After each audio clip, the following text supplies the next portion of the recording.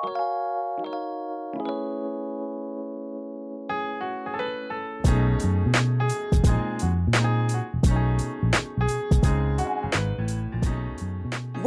to the Lott Carey Pilgrimages of Striving and Thriving podcast. I'm Reverend Dr. Jacqueline Madison McQuarrie, pastor of the First Baptist Church of New Market in Piscataway, New Jersey, and learning coordinator for Pilgrimages of Striving and Thriving.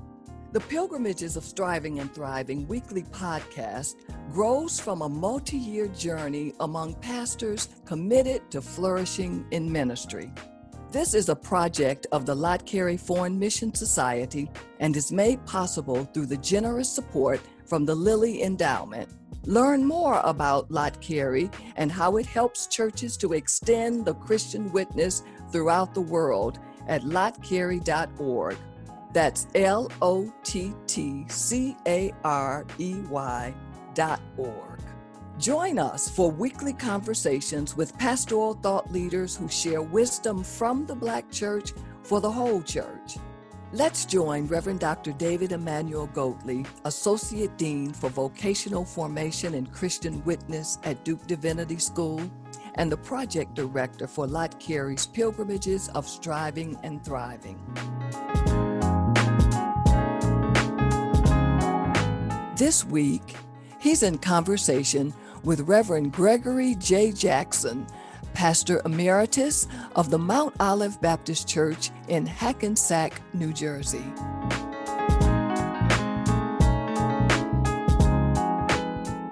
We rejoice to be in conversation today with Reverend Gregory Jackson.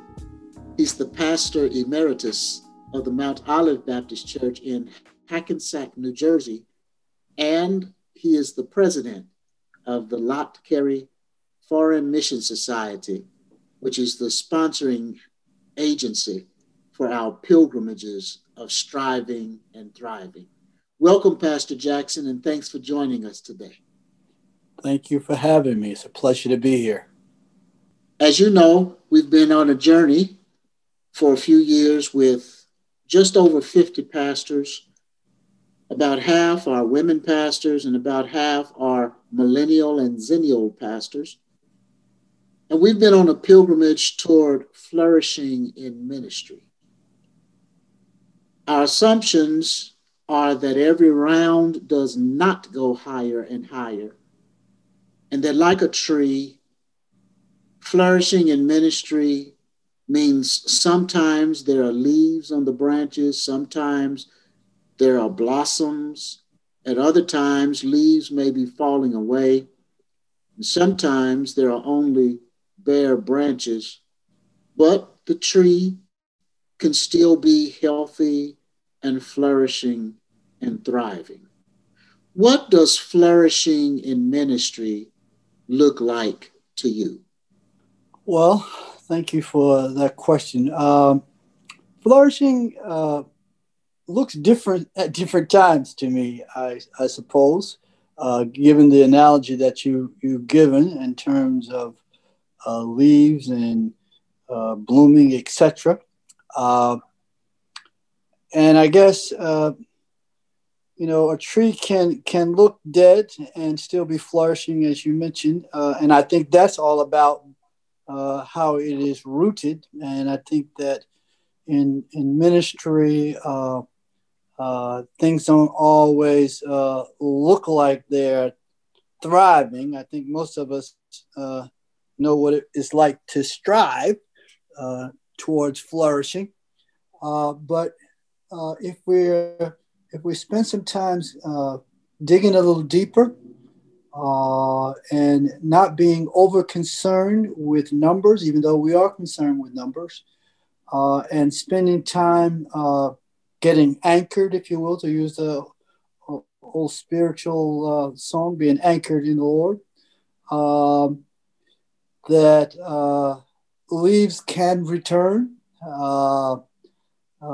blooms can return, and really flourishing is somewhat cyclical, I guess. You never, at least my experience has been, you never flourish all the time. You I don't want to say you die to live again, but you certainly regress. And in that regressing, I think it helps us to really get deeper in our roots and to recognize that flourishing is not just mental, but it is certainly spiritual as well. So that would be my, kind of preliminary conversation of what flourishing would mean. And in the world that we live in, flourishing looks like buildings. It looks like numbers. It looks like money. And that may be a part of it, but it's far more than that. It's about relationships. It's about transformation. It's about people's lives being changed and rerouted, in the words of, I remember as a boy, my grandmother would make me go out and get a bigger pot sometimes to replant a plant because that plant had outgrown that pot. And sometimes our lives need to be rerouted as well. Well, one of the things that in our pilgrimages of striving and thriving that we've been inviting pastors to consider is what we call a formula for flourishing. And that formula holds that if a pastor's leadership capacity plus service context yields the ministry content, there is a higher probability for flourishing. So we don't assume that you can just drag and drop a ministry model from somewhere else that's been developed with another set, but it's much more organic. Can you talk with us some about how your context of service has informed your content of ministry? I think you have to keep your eyes on what's going on around you. I think the gospel intersects with life. And I think, somewhere I read, the gospel has to be related to where people are itching. And if the church is scratching, but nobody is itching, there's nothing happening. And I think the gospel is relevant because the preacher, the pastor, is that human personality that speaks truth to a situation where they're living, where they're ministering. And I think the pastor always has to keep his or her eyes wide open and try to walk in somebody else's truth. And that's not always easy. And you'll certainly get some bumps in the road in terms of walking that walk, and also have to deal with your own fears. And I would say also for me, I tried to, even though I wanted to see what was going on in the local community, there's certain things that I automatically brought to ministry that I think pretty much applies everywhere. And for me, it was ministering to senior citizens, trying to have some kind of ministry that was relevant for senior citizens. I found out it really did not take, you didn't have to be a rocket scientist to minister to senior citizens. The main thing you would teach the Bible and love on people and try to, help them beyond their isolation. And that, offered a midday something related to when people can come out of the house and not be afraid, in terms of the context where they're living. That, I've tried to do, but I've only been in 2 different locations, pastors, but I've seen it work everywhere. Senior citizens and children. You're in Hackensack, New Jersey, just outside of New York City. can you think of something in your context, in your Bergen County context, that has informed your ministry particularly, where if you were maybe in a rural setting, it might be different, but can you think of something that is particular to your Bergen County, New Jersey setting that has informed your ministry? We are suburban and a few miles from New York City, but we are small enough that you can know people in our context. You can go. There's four hospitals now. You can really go to every one of the hospitals and see people if you want to. There's a number of nursing homes. You can really go to those places every day of the week if you want to. So it gives you that kind of personal touch here. And then, we're really a melting pot in terms of Hackensack, in terms of the Hackensack High School, just people from all over the world. So in that kind of context where you have all that stuff going on, can you talk about either particularly or generally about how the capacity of a pastor contributes to the content of ministry? We talked a little bit how the context is related to it, but can you talk a little bit about how a pastor's capacity contributes to the content of ministry? Somewhere I read, if you want to measure the temperature of a church, put a thermometer in the pastor's mouth. And I think that there's some truth there somewhere. And capacity is so important in developing the ministry and offering leadership to the church. Early on in ministry, I think that I was a excellent administrator, but I wasn't necessarily a great leader. And it took a while to learn the difference. You can be a great administrator and just move chairs around on the Titanic, but you're going down. So your chairs will be lined as the ship sinks. Or you can learn some leadership skills to help to engage the church in the context of ministry. And I think you can learn both ways. You can learn obviously by reading. And I think that's one way that we learn, but you can also learn in association to other pastors, and not just other pastors, to other political leaders, to other leaders in your community, and it's certainly members in your congregation to learn. And I think that it's sort of like I've seen choir directors. You can have the same people in the choir and a different director, and oh, what a difference it makes. The same thing is true in ministry. You can have the same people in the congregation, but depending upon the capacity, and by capacity too, I don't mean just knowledge, even though that is really largely what I'm saying, but I'm talking about relationships and how you relate to your congregation and how you lead and how you use authority. And sometimes, we try to use authority before we get it. And that's takes a while to learn that too. Been there, done that too. So we've been friends a quarter century and have traveled different parts of the world.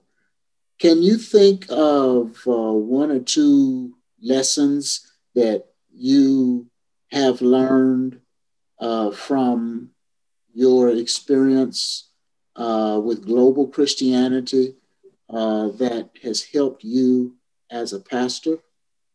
One thing that I have learned, that people struggle pretty much with the same thing everywhere.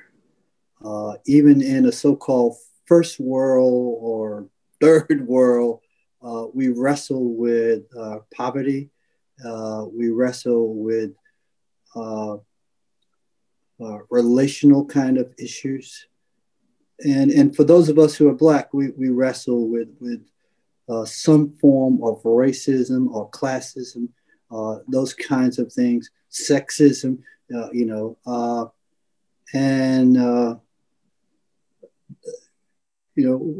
that's one thing that I've seen pretty much everywhere in the world. Another thing that I think that I've seen, the gospel is contextual, and it's difficult to take a gospel of Jesus Christ and preach it in Port Elizabeth, South Africa, like I might preach it in Hackensack, New Jersey.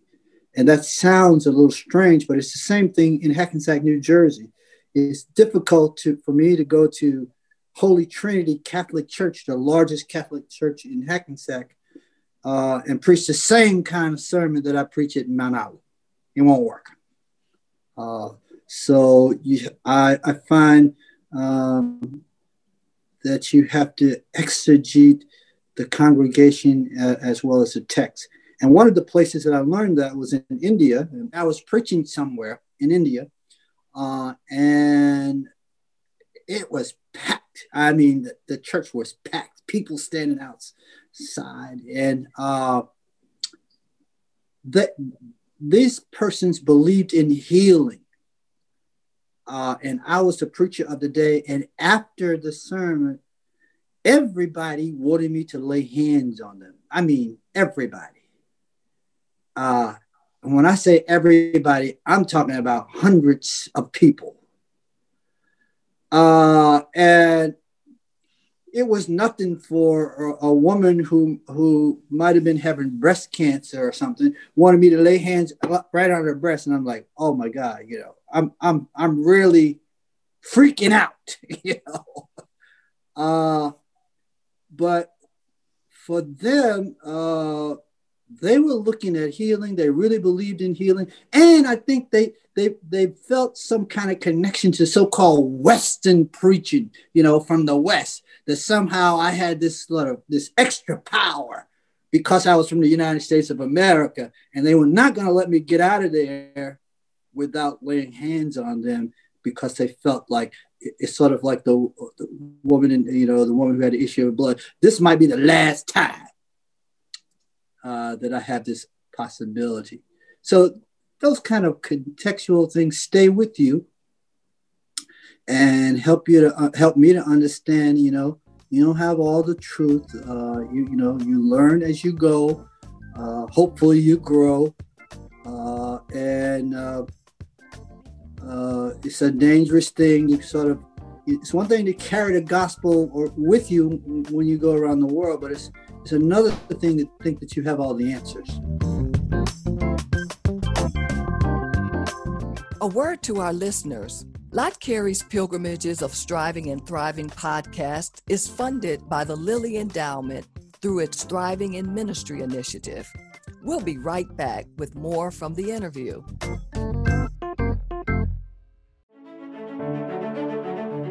Since 1897, the Lott Carey Global Christian Missional Community has helped churches to extend the Christian witness around the world. We collaborate with indigenously led communities to bear good and faithful witness to Christ Jesus through ministries of evangelism, compassion, empowerment, and advocacy in Africa, Asia, the Caribbean, Europe, North America, Oceania, and South America. Together, we are touching lives with transforming love. You too can help to extend the Christian witness throughout the world. Visit us at lottcarey.org. That's LOTTCAREY.org. Thanks for praying for and investing in the good news globally through word and deed.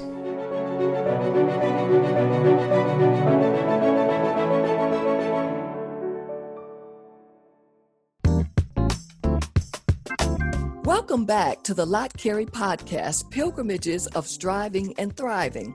I'm Reverend Dr. Jacqueline Madison McQuarrie, the Learning Coordinator of Lott Carey's Thriving in Ministry program. Each week in this podcast, my colleague, Reverend Dr. David Emmanuel Goatley, interviews a prominent Black pastoral leader to gain insight for flourishing in ministry. Now back to more of his interview with Reverend Gregory J. Jackson, Pastor Emeritus of the Mount Olive Baptist Church in Hackensack, New Jersey. Talk to us a little about an area of leadership where you have had to develop as a pastor. Earlier, you talked about when you were younger, you were a strong administrator and you had to learn to be a better leader. Is there another area of leadership that you can think of where you've had to develop? First of all, I think it's where you learn.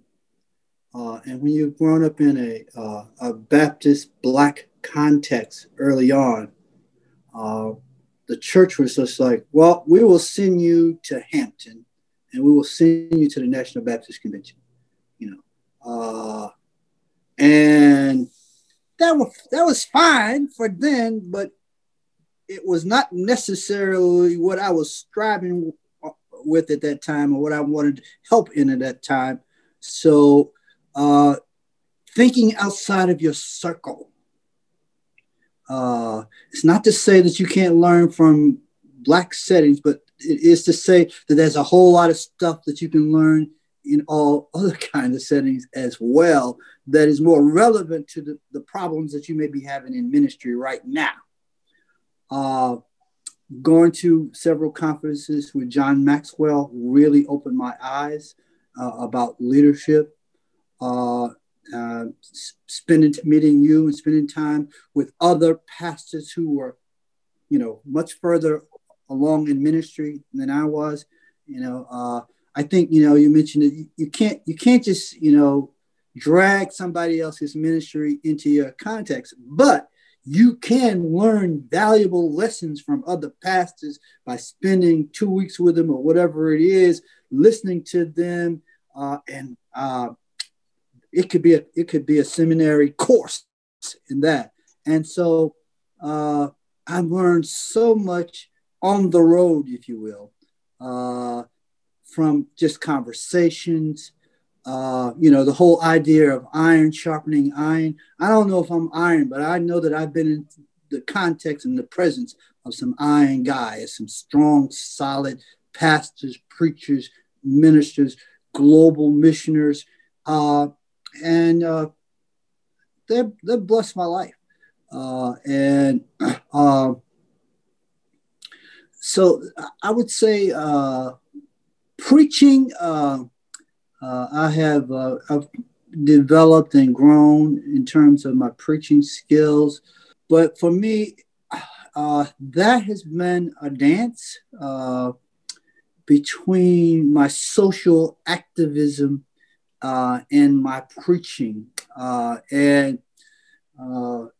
it depends what's going on in the context of the world, that you can spend so much time out there doing that your preaching suffers.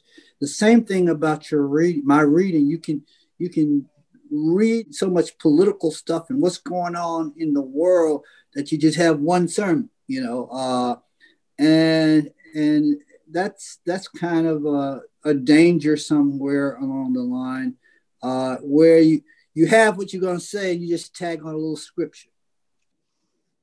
What brings you the most joy as a pastor? I read this obituary in the New York Times yesterday of this principal down in Texas. She had died of the coronavirus, but she became known as the turnaround principal. That whenever the superintendent needed a school to turn around, school was failing in this and failing in that, he would call on her. And she would go over there, and according to this obituary, she'd create tutoring programs for the students. On one hand, she would do the tutoring program for the students. On the other hand, she would have continuing education for the teachers. And she was able to turn the schools around, but also to turn the lives around of children. I thought, wow, what a wonderful obituary to be known as a turnaround principal.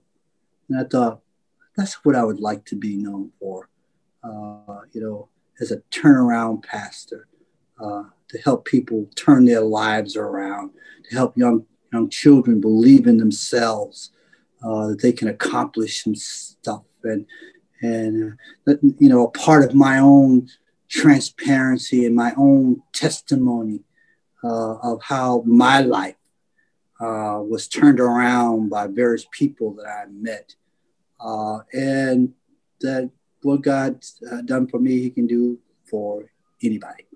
Do you recall something that you would call the best advice you received about pastoral leadership? It probably came from my pastor early on. And that was, make sure you understand the difference between preaching and pastoring. Pastoring requires affirmation and loving people and forgiving people and walking with people through their joys and through their pain, crying with people, laughing with people. And then you preach, but you do the best you can, but don't think that in our pastoral excellence journey for some years ago, I remember starting that thinking like, what is pastoral excellence? Asking that question. I'm not sure that I completely know what pastoral excellence is now, but I know what it is not. It is far more than preaching. That I do know. So I asked you about the best advice that you received about pastoral leadership. In this podcast of Pilgrimages of Striving and Thriving, we have pastors, aspiring pastors, or people in different kinds of ministry positions who are tuning in week by week across the country and around the world. What advice would you like to give to our listeners today about what they can do to flourish in ministry? Read. And make it a priority. Read broad, read novels. Just don't read so-called Christian stuff. Travel. And I guess it depends on what you want to be and how you want to develop your own ministry. As I look at the persons that I think are the phenomenal preachers, every last one of them are, readers. The other thing I would say, even though I say read, figure out how to balance it, because I would think that you would want to be both. You would want that pastoral touch as well as that scholarly preacher, and you've got to figure out how to balance it. So it's that kind of dance that I think that we have to wrestle with in terms of flourishing and growing. But I also believe that I would say all growth begins, first of all, with you growing yourself. And if it's not all growth, a large part of the growth of the congregation, it begins with the pastor growing him or herself. And if you're not growing, chances are your church is not growing. I want to just tell you a lesson that I learned from the late Dr. Wendell C. Somerville by going to Lott, Carey. I remember early on when I went to my first Lott, Carey convention. I think it's probably like 85 or 86. I had just gotten to Mount Olive, and Mrs. Somerville came and she said to the congregation, "Y'all let that boy come and I will pay." So she did. So we went to Louisville, Kentucky. And I've heard Dr. Somerville say this several times, which I think is worth hearing. He said, you can take a little preacher and put him in a big church. Back then it was mostly all male, but it applies male or female. You can take a little preacher, little male, little female, put him in a big church, and he or she will whittle it down to their size, to their capacity in a short amount of time. Or you can take a big preacher, a preacher that is rooted, a preacher that is developing and growing and studying and reading and exposed. And you can put that preacher in a little church, and he or she will grow it to his or her size in a short order of time. I think that is so true. That's a lesson that I learned from Lott, Carey. We've been talking with Reverend Gregory J. Jackson, the pastor emeritus of the Mount Olive Baptist Church in Hackensack, New Jersey, and also the president of the Lott, Carey Foreign Mission Society. Pastor Jackson, thanks for spending time with us and sharing in this conversation and offering your wisdom about striving and thriving in ministry. Thank you, sir. Be blessed.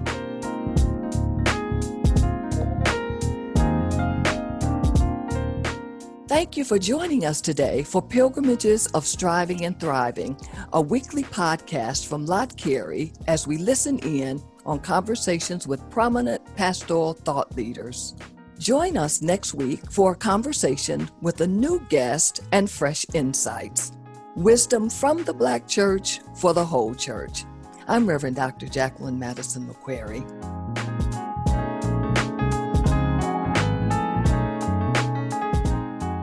Pilgrimages of Striving and Thriving is produced in partnership with Good Faith Media. Music by Makita McQuarrie. Share the word with those who need to hear it. Pilgrimages of Striving and Thriving, wherever you get your podcasts.